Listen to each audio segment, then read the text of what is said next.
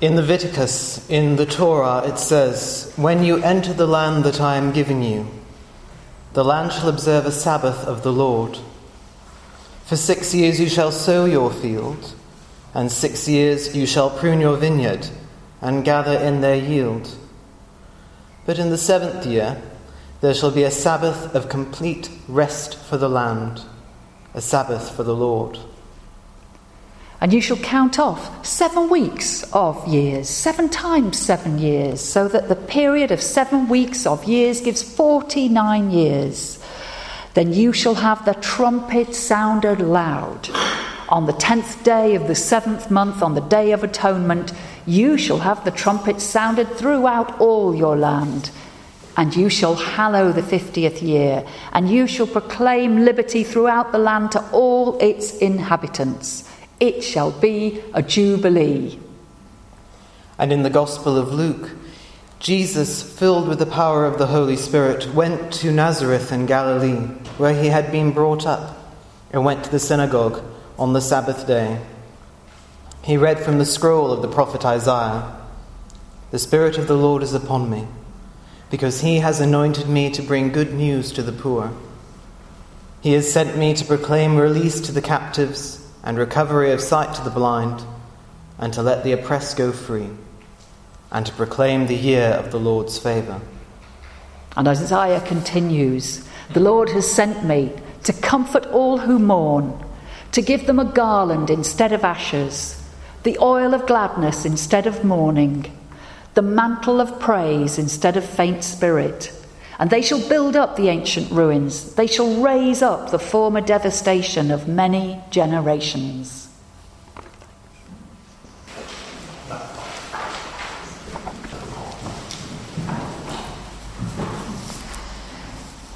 Further powerful prophetic words now from the writer Clarissa Pinkola Estes, who a fine storyteller.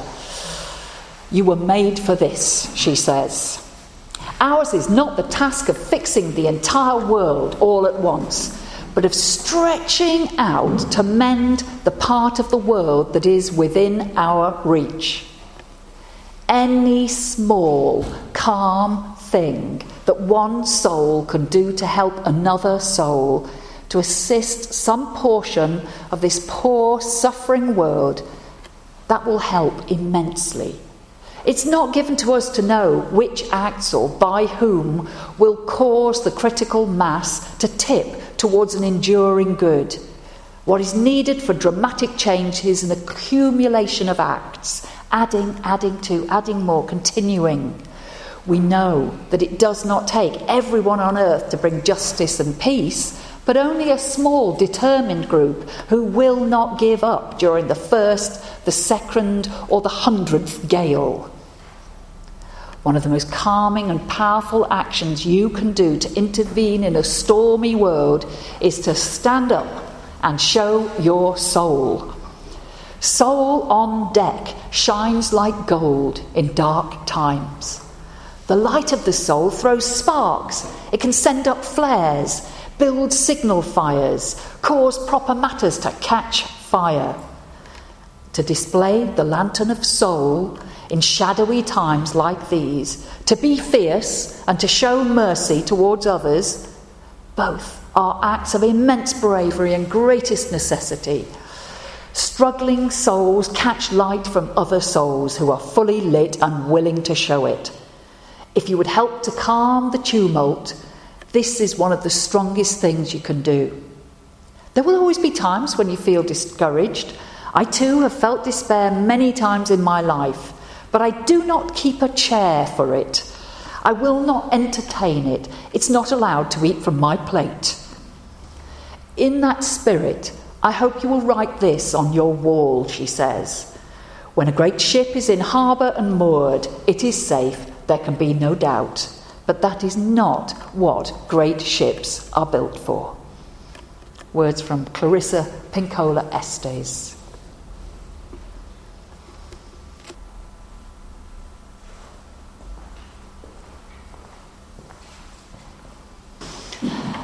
We've just completed another small group here at Essex Church, this time focusing on the origins of our liberal religious faith.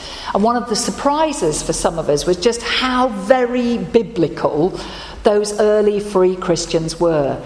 They believed the Bible to be true, to be the Word of God. And it wasn't really until about the 19th century that biblical scholarship began in earnest and a more liberal approach emerged. The issue centres around what's termed biblical authority. What is, the question goes, what is the Bible to you? Now, this would not matter so much were it not for the fact that in this country and abroad, in our own time, not hundreds of years ago, words of the Bible are being used to justify oppression of certain groups. Some people believe that the Bible is the Word of God, every word of it, therefore true, and then they find words within it to justify their particular moral stance. An email did the rounds on the internet years ago now. Some of you will have read it. It still seems quite relevant to me today, and it has some humour in it. It's a reply to the right-wing radio chat show host, Dr. Laura Schlesinger. Her show was at one time the second most listened to radio show in the whole of the United States. She's known for her negative views on homosexuality and on modern pagan religious beliefs. And she used the Old Testament to back up, the Old Testament book of Leviticus, to back up her views, advocating a biblical morality. Now, Leviticus, for those of you who aren't intimately connected with it, Leviticus is primarily a book of rules for the Hebrew tribes people. Some of those rules are highly relevant for life today, some perhaps less so. It contains guidance for the people that had probably been in existence, this guidance, in an oral form for hundreds of years, but it was probably collected together by a priestly source between 600 and 400 before the Common Era, BC. 2,500 years old. So here's just a few extracts from that spoof email letter to Dr. Laura. Dear Dr. Laura, thank you for doing so much to educate people regarding God's law. I've learned a great deal from your show, and I try to share that knowledge with as many people as I can. When people try to defend the homosexual lifestyle, for example, I simply remind them that Leviticus 18:22 clearly states it to be an abomination. End of debate. But I do need some advice from you, however, regarding some of the specific laws and how to follow them. When I burn a bull on the altar as a sacrifice, I know it creates a pleasing odour for the Lord. The problem is my neighbours. They claim the odour is not pleasing to them. Should I smite them? I would like to sell my daughter into slavery as sanctioned in Exodus 21 verse 7. In this day and age, what do you think would be a fair price for her? Leviticus 25:44 states that I may indeed possess slaves, both male and female, provided they are purchased from neighbouring nations. A friend of mine claims that this applies to Mexicans but not Canadians. Can you clarify? Why can't I own Canadians? I have a neighbour who insists on working on the Sabbath. Exodus 35 clearly states he should be put to death. Am I morally obligated to kill him myself? And it goes on and on. There's some lovely ones here about poor vision, getting your hair trimmed, touching a football. And my uncle has a farm. He violates Leviticus 19 by planting 2 different crops in the same field, as does his wife by wearing garments made of 2 different kinds of thread, a sort of cotton polyester blend.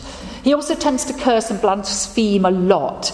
Is it really necessary that we go to all the trouble of getting the whole town together to stone them?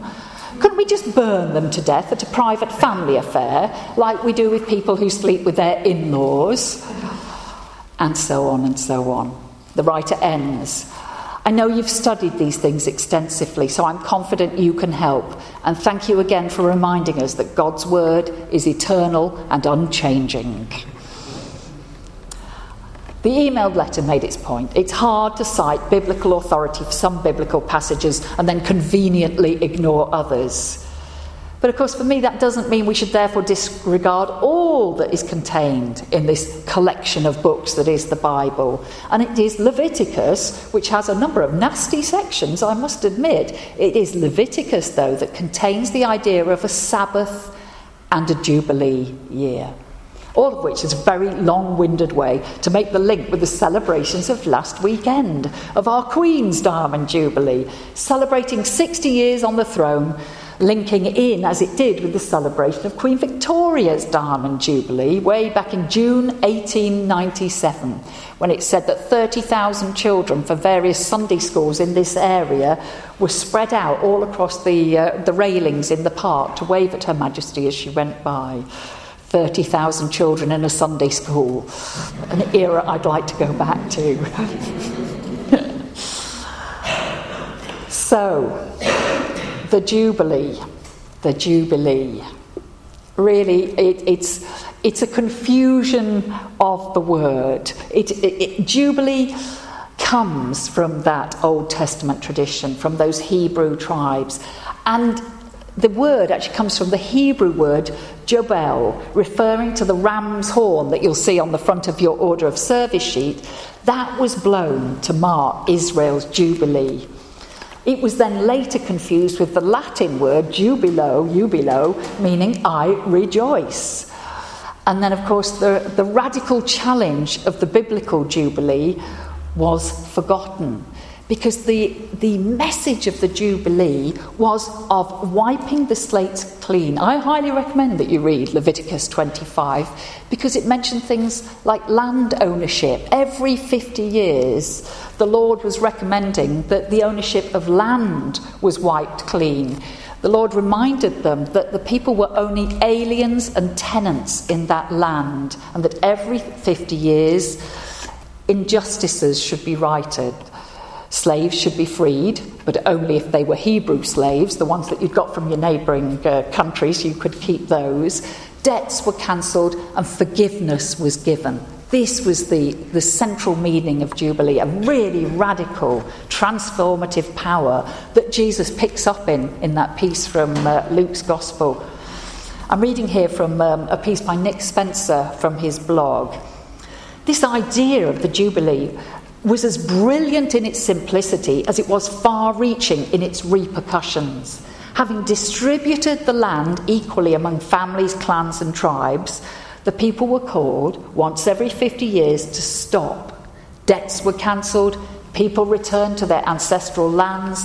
The land itself was given the chance to rest, in that idea of the Sabbath year, every 7 years, allowing your fields to remain fallow. In a single stroke, the poor were to be lifted up, the lost reintegrated, creation given a moment to breathe. How important is that? Creation given a moment to breathe, and the birthright of future generations secured. The genius of the idea, he says, was not in its utopianism, but its realism. Early Israel did not pretend that people were naturally selfless or communistic. On the contrary, it presupposed a market economy, but tempered its tendency towards inequality and exclusion by basing it on an ineradicable stakeholder foundation. Every family knew that no matter how hard the times they fell on, their basic stake in society could not be lost for good. Conversely, the successful knew that no matter how well they did for themselves, they would never simply be able to rest on inherited wealth. So radical was this idea, it's very unlikely that the Hebrew tribes ever kept to it, and yet it's there, written, enshrined, to inspire us onwardly. So last weekend, probably the last thing on most people's minds was economic, social or environmental justice. And it's fine to celebrate. But amidst the celebration, it's good to hear that distant sound of the ram's horn that reminds us again and again to try and make this world a fairer place. That's the use of the word Jubilee that's been used in the Jubilee Debt Campaign, which began way back just before the year 2000. 12 years later, a campaign that's needed just as much as ever, is it not? The Jubilee Debt Campaign's main campaigning issues are to cancel the unjust debts of the most indebted nations, to promote just and progressive taxation rather than excessive borrowing, and to stop harmful lending, which forces countries into debt. So, when it comes to biblical authority, I guess I am in the pick and choose brigade, for there are elements in this book of Leviticus that really can still provide a moral compass, and quite a radical and revolutionary one for us at that. And there are elements that are just purely related, I think now, to a small tribal community establishing the first monotheistic religion and turning from nomads to settled farmers. But the Jubilee, now there's much to bear in mind there. If you look at the quotation on the front of your order of service sheet, it's written by someone called Maria Harris. Your existence, she says, is a Jubilee, and all the days of your life may be holy to you. And in her book, Proclaim Jubilee, A Spirituality for the 21st Century, she encourages all of us to consider the importance of rest, restitution, wiping the slate clean, and taking a time of Jubilee for ourselves, for the land that is our body and our mind. Sometimes we need to sit and think, and sometimes we need to just sit. Would you join me, if you wish now, have a look at the words to say in unison that are on your hymn sheet.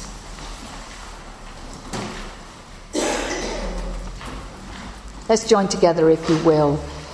May there be a time of Jubilee for all peoples of the world, for all those who are wrongfully imprisoned or economically burdened, for everyone who is not allowed to be who they truly are, or who is judged unfairly.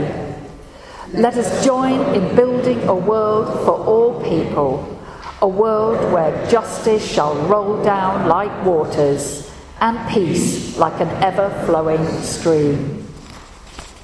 And what can we say to that but Amen.